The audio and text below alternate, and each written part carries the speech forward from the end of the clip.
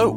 Welcome to Capital Musings, the official podcast of the United Nations Capital Development Fund. I am your host, David McHale. If you have listened to our previous episodes with Esther Pan-Sloan, Samuel Horitz, or Jaffer Machano, thank you. If not, you can find those podcasts on our properties as well as our page on Captivate FM, Capital Musings. I am here today with really someone who has emerged within UNCDF both as a strong program leader and also as a thought leader in what is a critical space for UNCDF. And I say that because it's a space where it's not only one work stream, but it really goes through the entirety of our work and throughout our mission, and that's women's economic empowerment. I'm here with Samina Anwar. She is the program manager for the Inclusive and Equitable Local Development Program that is housed within UNCDF as well as within UN Women and UNDP. Great to have you here, Samina. Thanks for joining us. Thank you for having me, David. Great. So let's get started, because when we talk about women's economic empowerment, when we talk about gender equity, and maybe this is just me being naive, but my sense is that this has become an issue of universal importance, or at least near universal importance. I think making the case for gender equity in the professional space is not really a hard or a high bar anymore. I think the majority of the public sector and the majority of the private sector get it. But when we talk about women's economic empowerment or gender equity in the professional sense, and I'm thinking out of the context of economic development, that conversation becomes so much about upward mobility, about equal pay, and things of that nature. And those are obviously very important. But when we talk about women's economic empowerment, there's a very specific meaning as it relates to the development space. So I think just to start off, we'd love to hear you unpack just the concept of what women's economic empowerment is. So there are two notions, right? Yeah. So you probably heard about local or economic development or women's economic development. Sure. And the difference with the women's economic empowerment. If we understand the difference between these two terminologies, it becomes much easier. Great. Because when we talk about development in the economic sense, we're always looking at how our interventions are making a difference in the income levels or making sure that more women are kind of part of some income generating activity or in some way it is actually helping them to develop economically, right? But when it comes to women economic empowerment, it's a step up. Okay. That's the kind of a goal that we are trying to achieve overall within UN, but I think for CDF, especially because we work on the investments which are targeting directly to enhancing women's economic levels. But we want to see what exactly we mean when we say that we have actually empowered a woman economically. Right. So I think the difference here is that we not only create those opportunities, through our investments, but which has also enabled the women to enhance her position. Sure. Relative position to where she was before. Sure. In terms of her leadership, in terms of the decision making, in terms of just being that independence when you feel like you are empowered. Sure. In any sphere. Sure. If you're looking at it from the household level, right? Sure. That's a different notion where we are saying that, women can earn more. Women are now able to purchase things, or she has more purchasing power. Right. That's a minimum bar we are looking at. Okay. But we are saying how, because of that, she's now able to negotiate better terms vis-a-vis her position in the household. So, I think that's a great dichotomy. So if we can go deep on that a little bit more, I guess, what are the indicators of success when it comes to women's economic development, and what are the indicators of success when it comes to women's economic empowerment? Economic development, like any other development measures, we look at whether this has actually allowed women to earn more. Sure.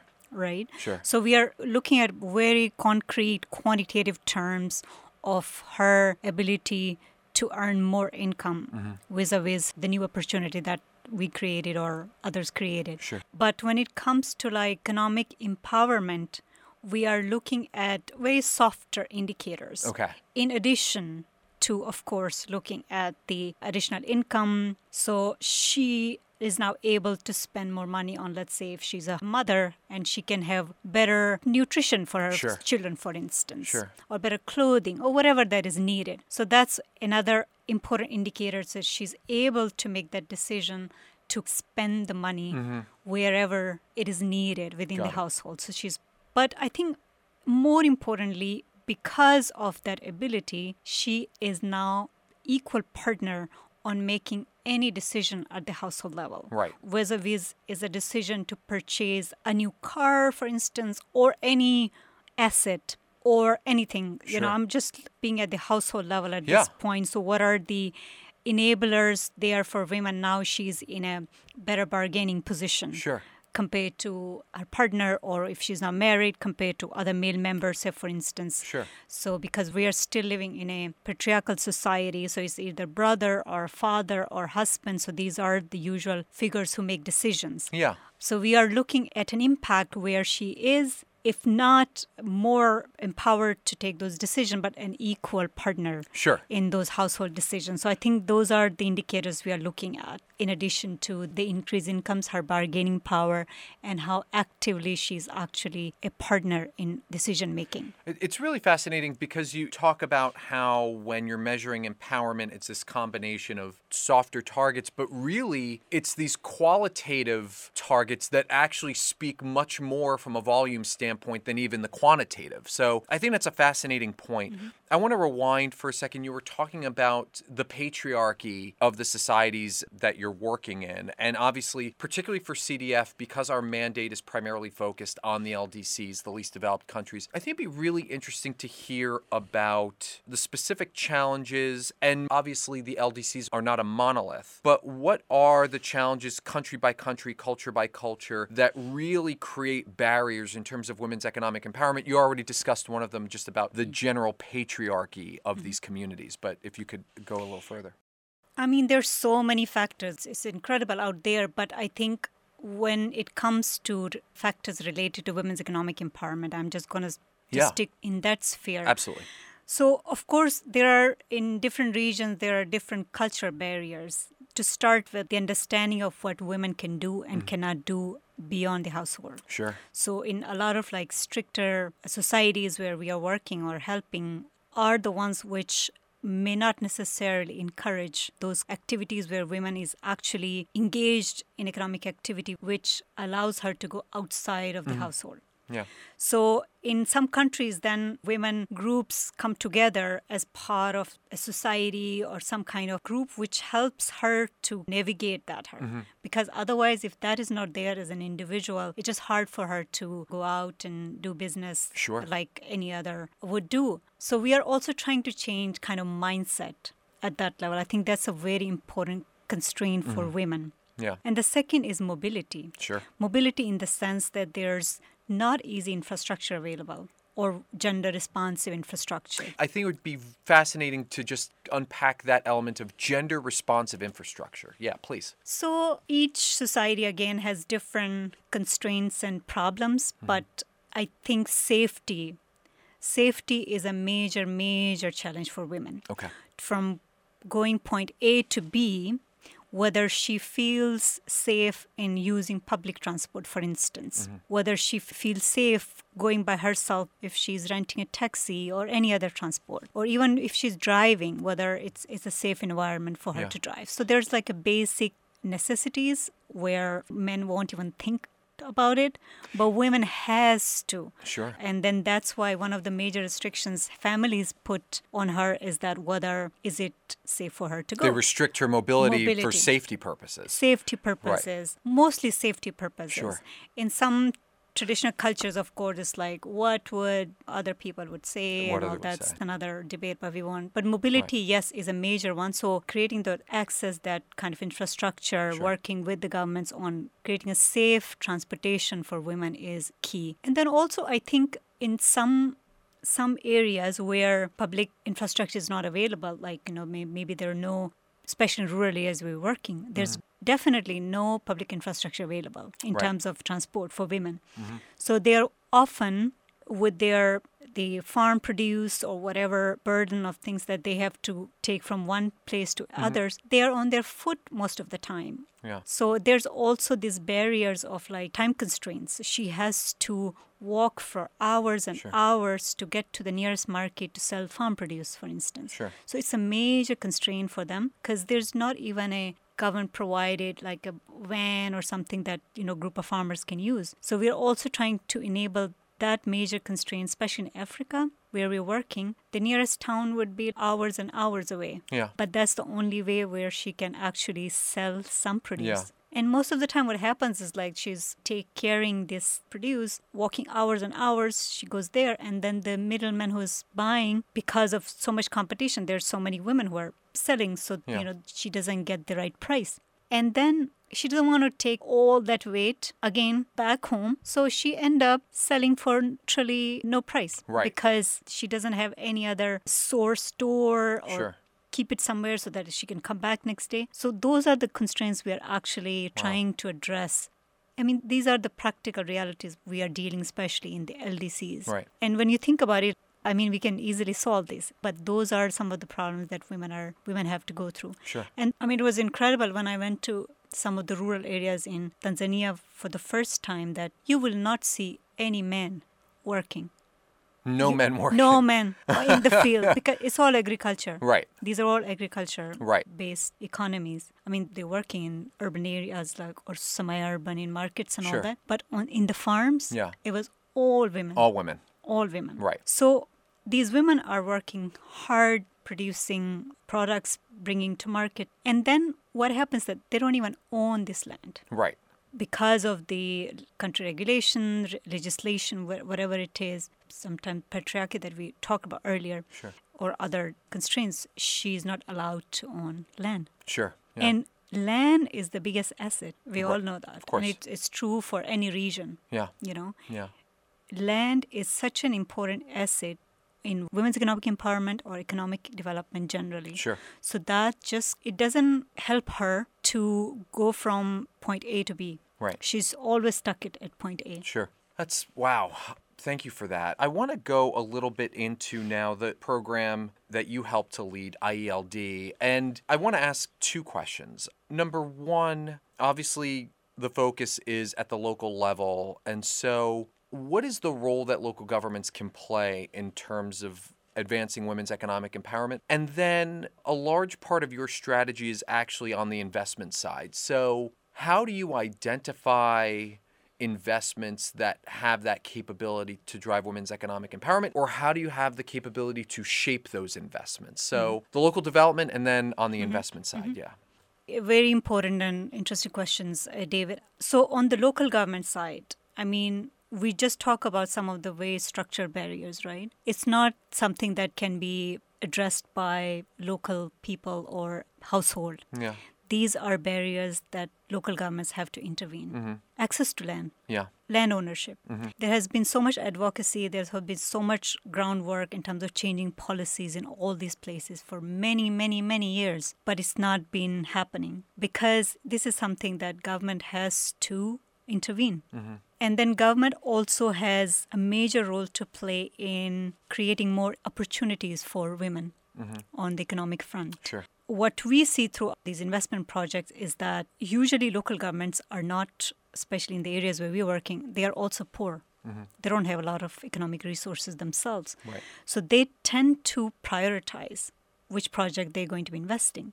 So sometimes it usually is based on whoever has the more negotiating power, right? So women's economic empowerment is always seen as entity or as a priority area which doesn't require too much resources. You can open some capacity building center or here and there. So it's always small investments. Yeah. So nobody, when it comes to like infrastructure development, for instance, or building a new SME or enhancing an SME for agribusinesses, for instance, so nobody thinks about putting women at the center. Right.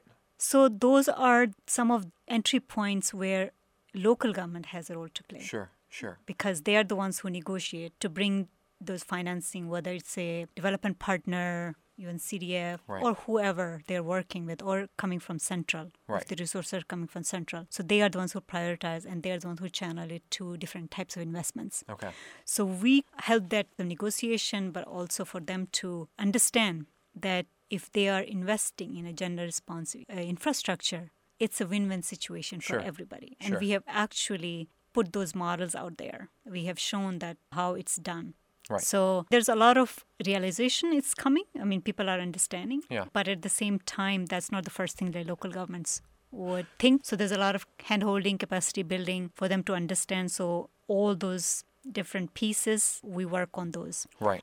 So that's part of the TA and TA being technical assistance. technical Yeah. Thank you. assistance and advocacy. Sure. We do. And then on your second question Please. on the investment side, what type of investment? I think that's what you asked, right? Yeah, and just the strategy. How do you approach it? So we want to make sure that whatever projects that we're investing, Mm-hmm. it's locally owned.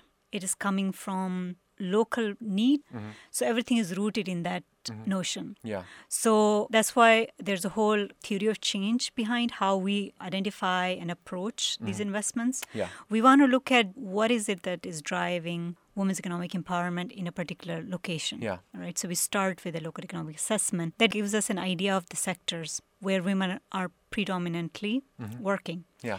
We know, I mean, the notion sometimes it comes like, yeah, they are mostly agri-based economies, but that's not the case. In other countries, it could be some other sectors. So we cannot just presume. So we have to start with a intelligence gathering, looking at the evidence. Yeah. So that helps us to see where we need to invest. So that's our entry point. Yeah. Yeah. And then we do very openly call for proposals for the investment projects, both from the private sector side as well as the PPP side, Yeah. to see government-led in small infrastructure projects. So that's our way of identifying opportunities for us. Right. Sometimes local governments that we are partnering with in the target districts that we are working in, they also identify potential projects. Sure.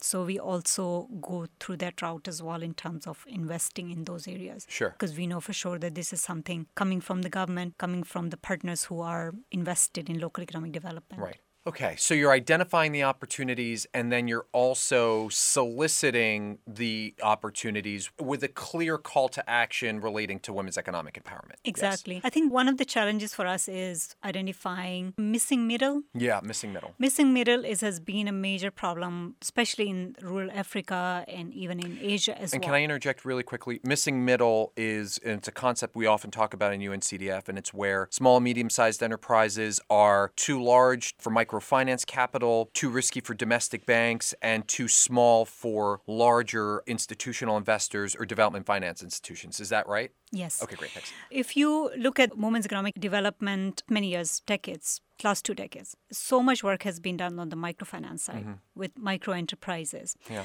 So we are trying to interject in that area where our investments are actually effective in terms of creating those opportunities, Right. but also they are more like a innovative model Sure. that can be used by other partners who are interested in investing in similar opportunities. Sure. Because if you look at the amount of funding that is going for women's economic empowerment, it's enormous. Yeah. I think this year Canada and G7 put like 2.7 billion or something Right. like that. So Right. there's a lot of money which is being invested in this area. Right. But the challenge here is how do we know which is the most viable opportunity to invest, which will actually create more opportunities? Sure.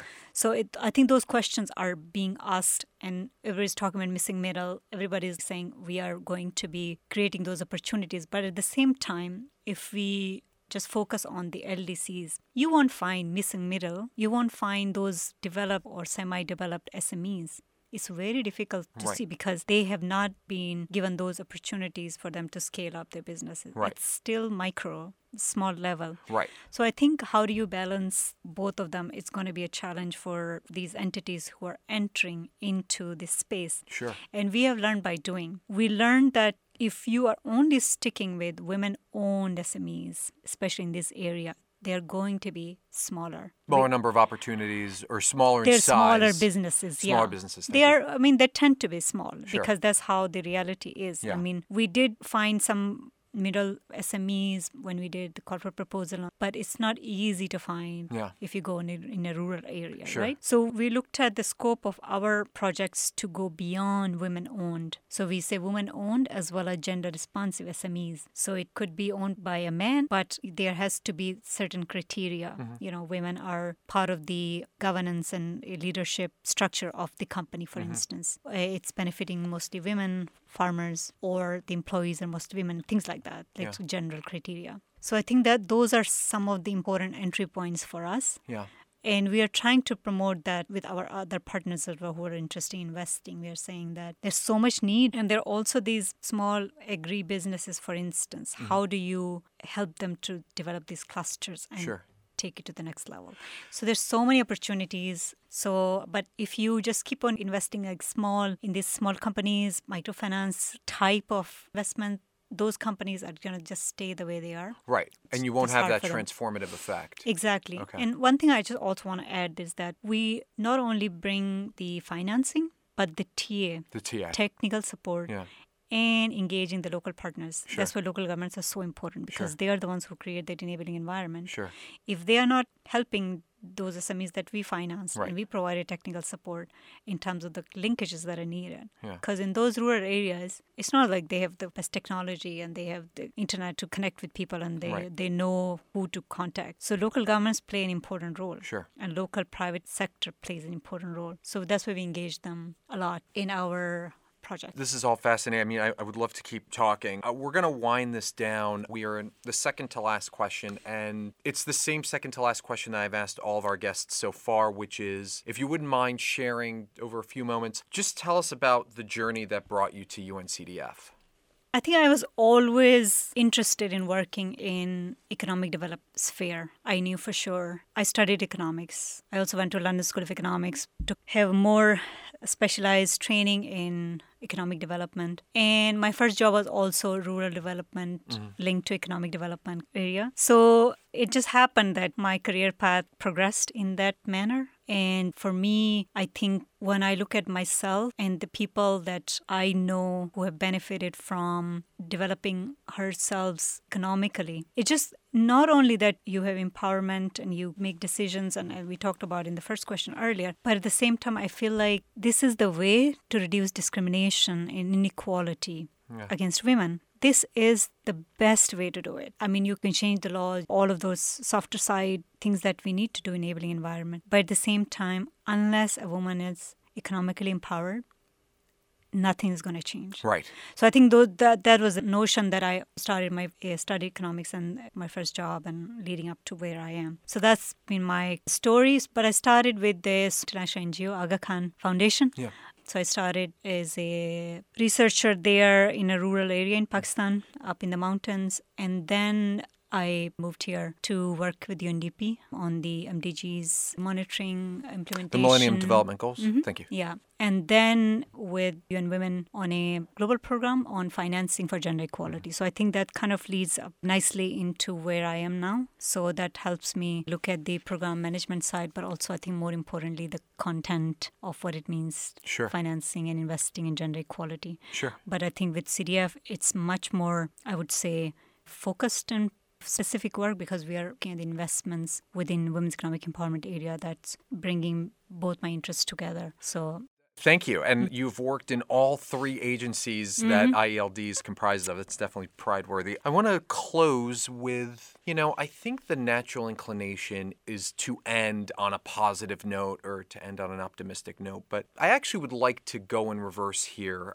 And obviously, women's economic empowerment is not only a critical interest in and of its own right, but it's tied to the SDGs. And obviously, as we know, the SDGs are tied to this deadline of 2030 for achievement. So I guess my final question is, if we haven't achieved or made significant progress in the area of women's economic empowerment over the next 10 years, and it's an odd question to ask, what do you think that would have been attributable to? What would have been, or asked in a different way, what is the greatest challenge that exists today that would prevent us from making significant strides, if not achieving women's economic empowerment in a fundamental way by 2030?